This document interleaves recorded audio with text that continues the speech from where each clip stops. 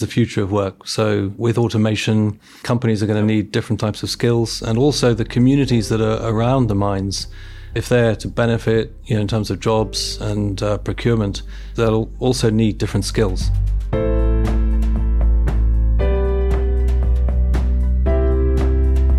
Welcome to Sustainability Leaders. I'm Michael Torrance, Chief Sustainability Officer with BMO Financial Group. On this show, we will talk with leading sustainability practitioners from the corporate, investor, academic, and NGO communities to explore how this rapidly evolving field of sustainability is impacting global investment, business practices, and our world. The views expressed here are those of the participants and not those of Bank of Montreal, its affiliates, or subsidiaries.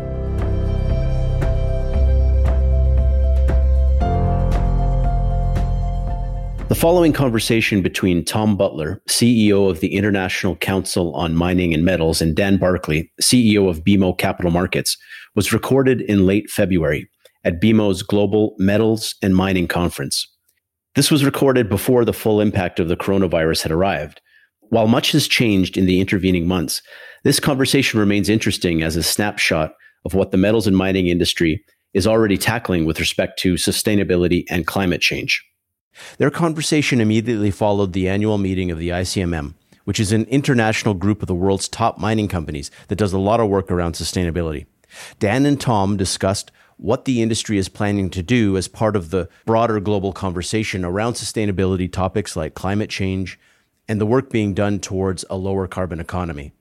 They also dug down on what the industry is doing to increase transparency around ESG matters and to make it easier for investors and other stakeholders to quantify and to understand what is happening with respect to ESG performance and risk management. This is Dan Barclay, CEO of BMO Capital Markets, and I'm speaking with Tom Butler, CEO of the International Council of Mining and Metals. Tom, to start, why don't you introduce yourself, ICMM, and the role within the mining industry? Dan, hi. Yes, my name is Tom Butler. I'm the CEO of the International Council on Mining and Metals. I've been doing that job for 5 years. ICMM's mission is to enhance environmental and social performance by collaborating with its members. The members are all committed to a set of principles. We've recently, in fact, last week, announced enhanced mining principles, which are additional commitments that they have made. Two other things to emphasize about ICMM. One is that it's CEO-led. So the CEOs commit to meet personally at least twice a year. This year, 3 times a year, because we had an extraordinary meeting earlier today at your conference. They agree not to delegate, not to have other people in the room so that they can have really strategic decisions. That sends a very strong signal externally, but also internally within their own companies, just how important the topic is. And then the other thing to emphasize is that it's a very rigorous admission process. So we have an independent panel of experts, 3 people, one with G, one with S, and one with E expertise. And they assess applicant companies and they decide whether people are close to meeting the commitments. And if there are any gaps, they will negotiate an action plan. And the companies have to close that action plan within 2 years. If the panel decides that the gaps are too wide and that they can't close the gaps quickly enough, they'll tell them that they need to go and do some homework before coming back and having another go. Well, that's good. That's powerful. So when did ICMM first get organized? So we were founded in 2001. Okay. And basically the reason we were founded was there were a number of fairly high-profile incidents in the industry in the 1990s which affected the reputation. And, the founding premise of ICMM was to preserve access to capital, to projects and to markets by enhancing the reputation of the industry, and the way to do that was to focus on ESG. Can you give us a little more detail on the mining principles? Yeah. I think it's a fascinating topic, ESG. I hosted a panel myself today on that topic, and it's very germane for investors, for companies, and how people are approaching the industry today. And I think your principles line up completely with that theme and are really quite thoughtful and industry leading. So first of all, what's driving this is that we've seen a huge increase in investors and other stakeholders and consumers focusing on ESG, but a lot of them are unclear about how to measure that. So we're trying to provide them with tools to help them assess ESG performance of companies. We've always had a set of principles. We've had 10 principles since we were founded, but the principles were very high level and they were tested at the corporate level. So, for example, we had a principle on respecting human rights, but we never went into detail at the granular level as to what that meant. So what we rolled out last week was a set of underlying performance expectations for each principle. So now, respecting human rights is the overarching principle. Underneath, you've got 6 or 7 performance expectations, which lay out exactly what it means to respect human rights. And the other big difference between the way this has worked in the past and the way this works now, or will work starting from last month, is that the self-assessments of how companies are doing against these performance expectations that underlie the principles will be at the site level. So this is going to have a lot of scale. It's the first time we've gone down to site. It's going to apply to 650 sites in over 50 countries. Each site is going to self-assess itself against all of these principles and performance expectations and report on that and disclose. So you have 10 major principles. Is that correct? And then how many each one has 5 or 6 underneath it? So the total is 38. 38, okay. 6 of those are kind of corporate level requirements, and then the other 32 are site level self-assessment. Very granular. So for example, do you have, on human rights, do you have a grievance mechanism in place? Have you got appropriate restrictions on child labor? So, very clear underlying requirements. Okay. And then, so is there any independent testing that goes on, or it's really all a self-assessment around that? So the phase in the first 2 years will be self-assessment. Okay. So, we're doing this for the first time, so we wanted to see how this works out, and we might have to tweak the way it works based on the experience the members have. But then we will move into third-party validation. We'll go into a 3-year cycle, so every single site, at least once every 3 years, will go through this process. And the members will determine, based on a material and risk basis, a subset for third-party validation by way of bringing in an additional set of eyes to look at the self-assessments. Okay, that's extraordinary. You mentioned earlier that you had an extraordinary meeting today with your members. What was the topic for today? There was one sort of substantive topic, which was the Global Tailings Review. Okay. A year ago, which was shortly after the Brumadinho tragedy, we agreed to co-convene a Global Tailings Review with the United Nations Environment Programme and PRI, Principles for Responsible Investment. And over the last year, we've made a lot of progress on that. We agreed a framework for the review. We hired an independent chair who's a very respected former Swiss environment minister. He has run a process of collecting an expert panel together, preparing a draft which has been out for public consultation, global consultation with 7 or 8 in-country consultations, as well as being online, multiple languages. And he's now digesting the comments, which is a complicated process because he had more than 200 sets of comments. He's also had comments from us, of course, and from the other co-conveners. And he's now busy distilling that into an updated draft. And the purpose of the meeting was to discuss progress and, work through the next steps with the members. Members have got a lot of interest in this because they've committed to accept the final product. So they're watching the process very closely. Right. And then we also had 2 more administrative things that we discussed, which was new members. So Good. Sibanye took over Lonmin about a year ago, and we have a process whereby if there's a material change in ownership, then we bring in the independent panel that I mentioned. We assess the new set of assets. So they've just been through that process, and they've been found to basically be up to scratch, and came in with full membership today, and also a name change. And then we had 2 affiliate members. One was the Ecuadorian Chamber of Mining. Okay. And then the Canadian Mining Innovation Council, CMIC. Great. So we're up to 38 now. Excellent. Well, congratulations. I've actually heard the ICMM standards on tailings discussed quite a bit here at the conference. And so you had a standard before, and this is really going to be enhancing that as we go forward. Yeah, so after the Samarco incident, we conducted a similar review, but it was an internal review. And we came up with what we call a position statement, which is essentially a commitment that sits alongside the 10 founding principles. So we had a position statement on tailings. It focused largely on governance and change management. This global tailings review that we're going through now, with hopefully at the end of the process a standard, is going to be much more holistic. It's going to look beyond governance issues, beyond change management. It's going to look into emergency planning, disclosure, the principles behind how you design these things, and then also a consequence classification process so that people will be classifying what they've got against a range of different criteria, so that essentially investors and other stakeholders can understand exactly what a company has in its portfolio. that kind of clarity, the marketplace would be very interested in seeing some of those results and how do they compare and contrast and identify what standard someone's operating at.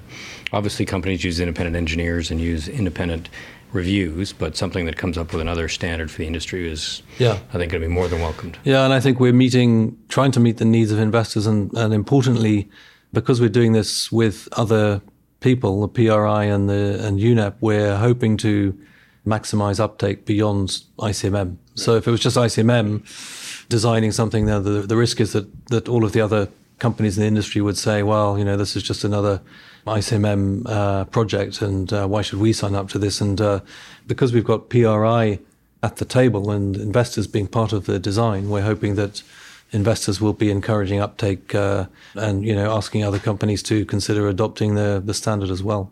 Right. So we want it to be a global standard. We want to avoid it just being ICMM. I think the whole industry could do with a bit more transparency about how they manage these assets. Well, I think the market's clamoring for that. Yeah. So I applaud that. Why don't we transition a little bit? Sure. Other big issues that are facing your members today that they're focusing on with you? The key issues that the members face, and we sort of try to track how the issues evolve and what are the societal expectations. We think there are 6 key things that we're facing today as a membership. So the first one obviously is tailings. Yes. And we just discussed that. The second one is the future of work. So with automation, companies are going to need different types of skills, and also the communities that are around the mines, if they're to benefit in terms of jobs and procurement, they'll also need different skills. So we're trying to think with the members about how to prepare for that change. In fact, the change is already happening, but it's only likely to accelerate.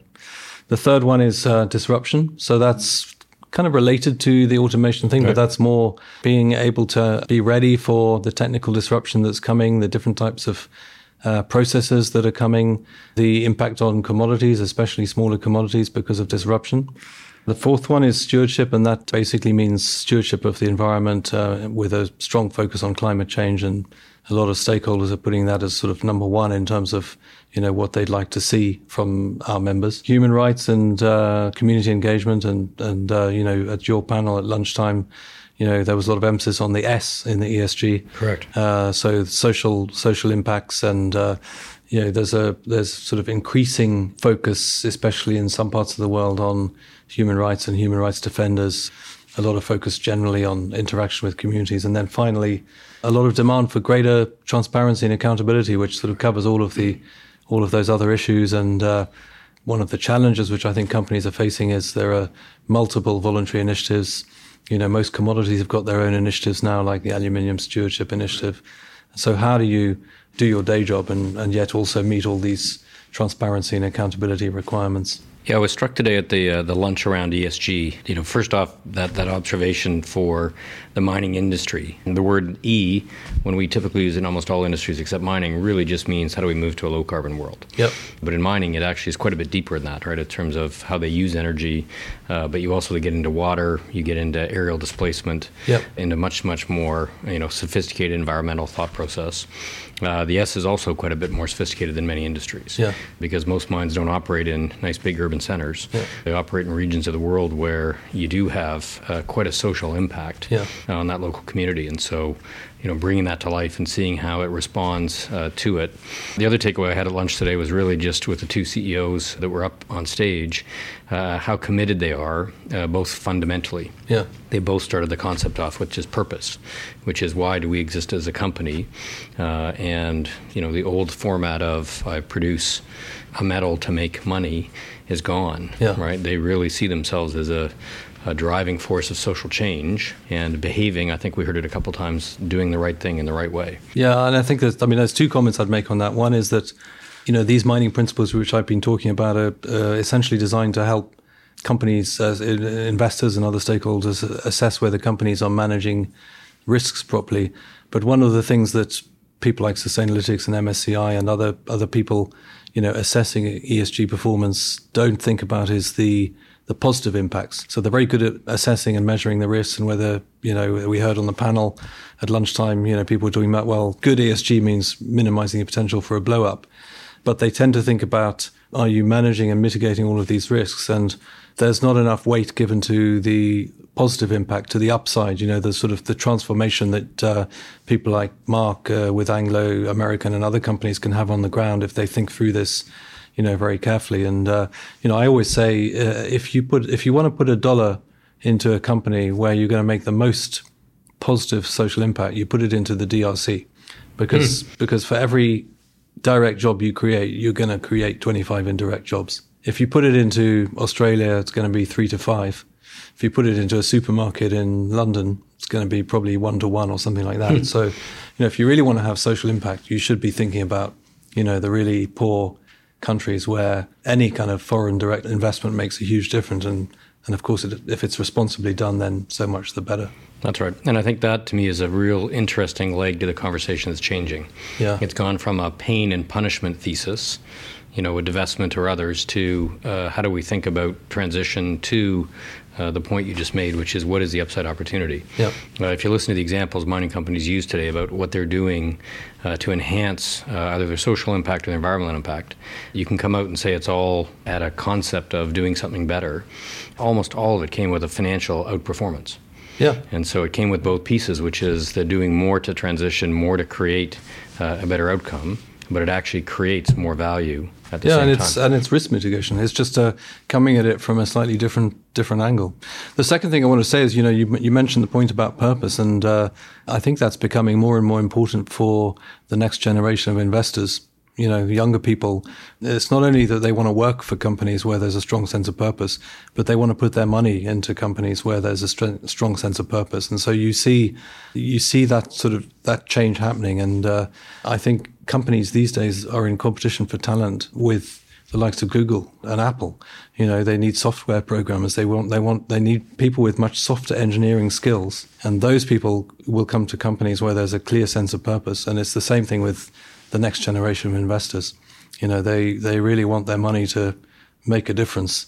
And it's not just about the sort of the highest return. It also has to be responsible. So I think Mark and Tom are hitting exactly the right point. That's right. We may not know it, but BMO actually launched its own purpose last year. Which is the phrase that we use is to boldly grow the good in business and life. Yeah. And I can see it galvanizing itself through our employee base and our customer base, and that we're actually making decisions different, we're behaving different, and I think we already were a very highly responsible company to start with.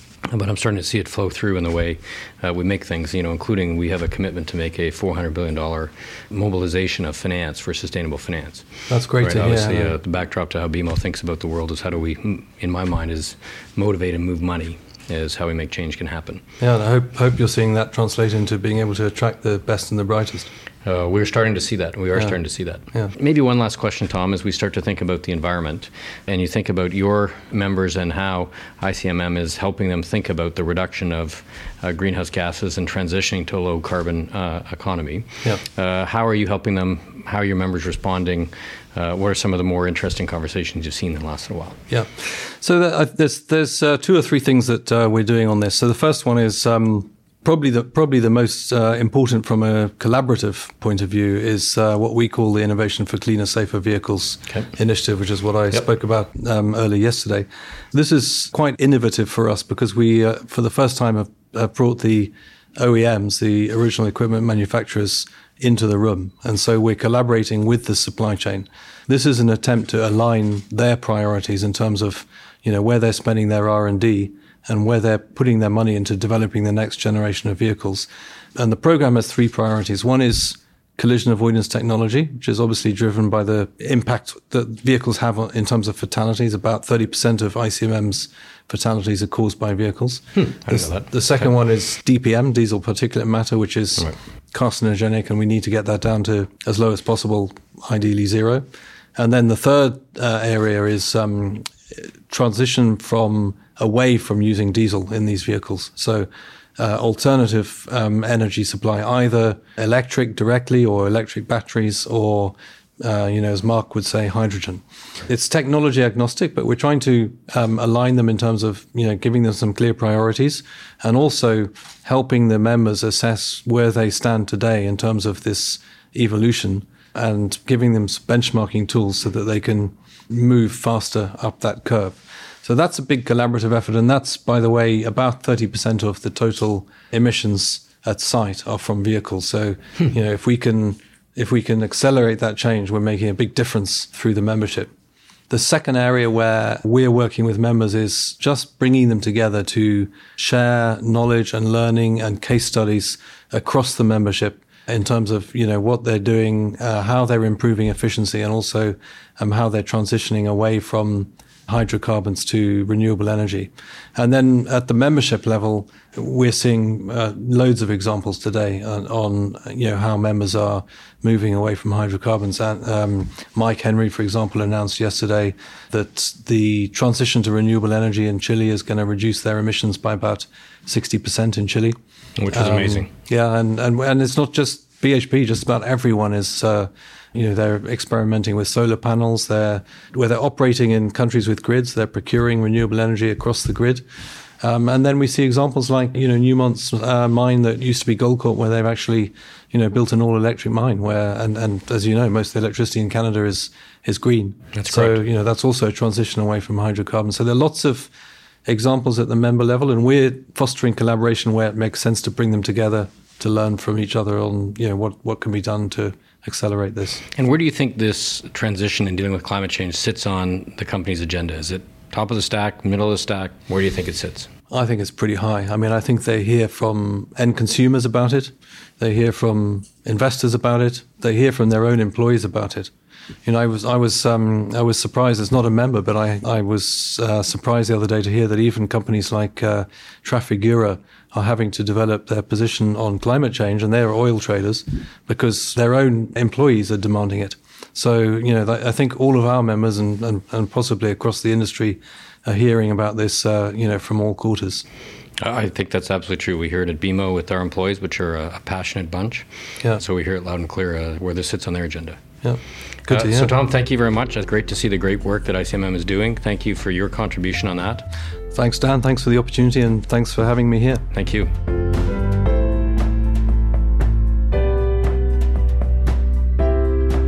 Thanks for listening to Sustainability Leaders. This podcast is presented by BMO Financial Group. To access all the resources we discussed in today's episode and to see our other podcasts, visit us at bmo.com/sustainability leaders. You can listen and subscribe free to our show on Apple Podcasts or your favorite podcast provider, and we'll greatly appreciate a rating and review and any feedback that you might have. Our show and resources are produced with support from BMO's marketing team and Puddle Creative. Until next time, I'm Michael Torrance. Have a great week. The views expressed here are those of the participants and not those of Bank of Montreal, its affiliates, or subsidiaries. This is not intended to serve as a complete analysis of every material fact regarding any company, industry, strategy, or security. This presentation may contain forward-looking statements. Investors are cautioned not to place undue reliance on such statements, as actual results could vary. This presentation is for general information purposes only and does not constitute investment, legal, or tax advice, and is not intended as an endorsement of any specific investment product or service. Individual investors should consult with an investment, tax, and/or legal professional about their personal situation. Past performance is not indicative of future results.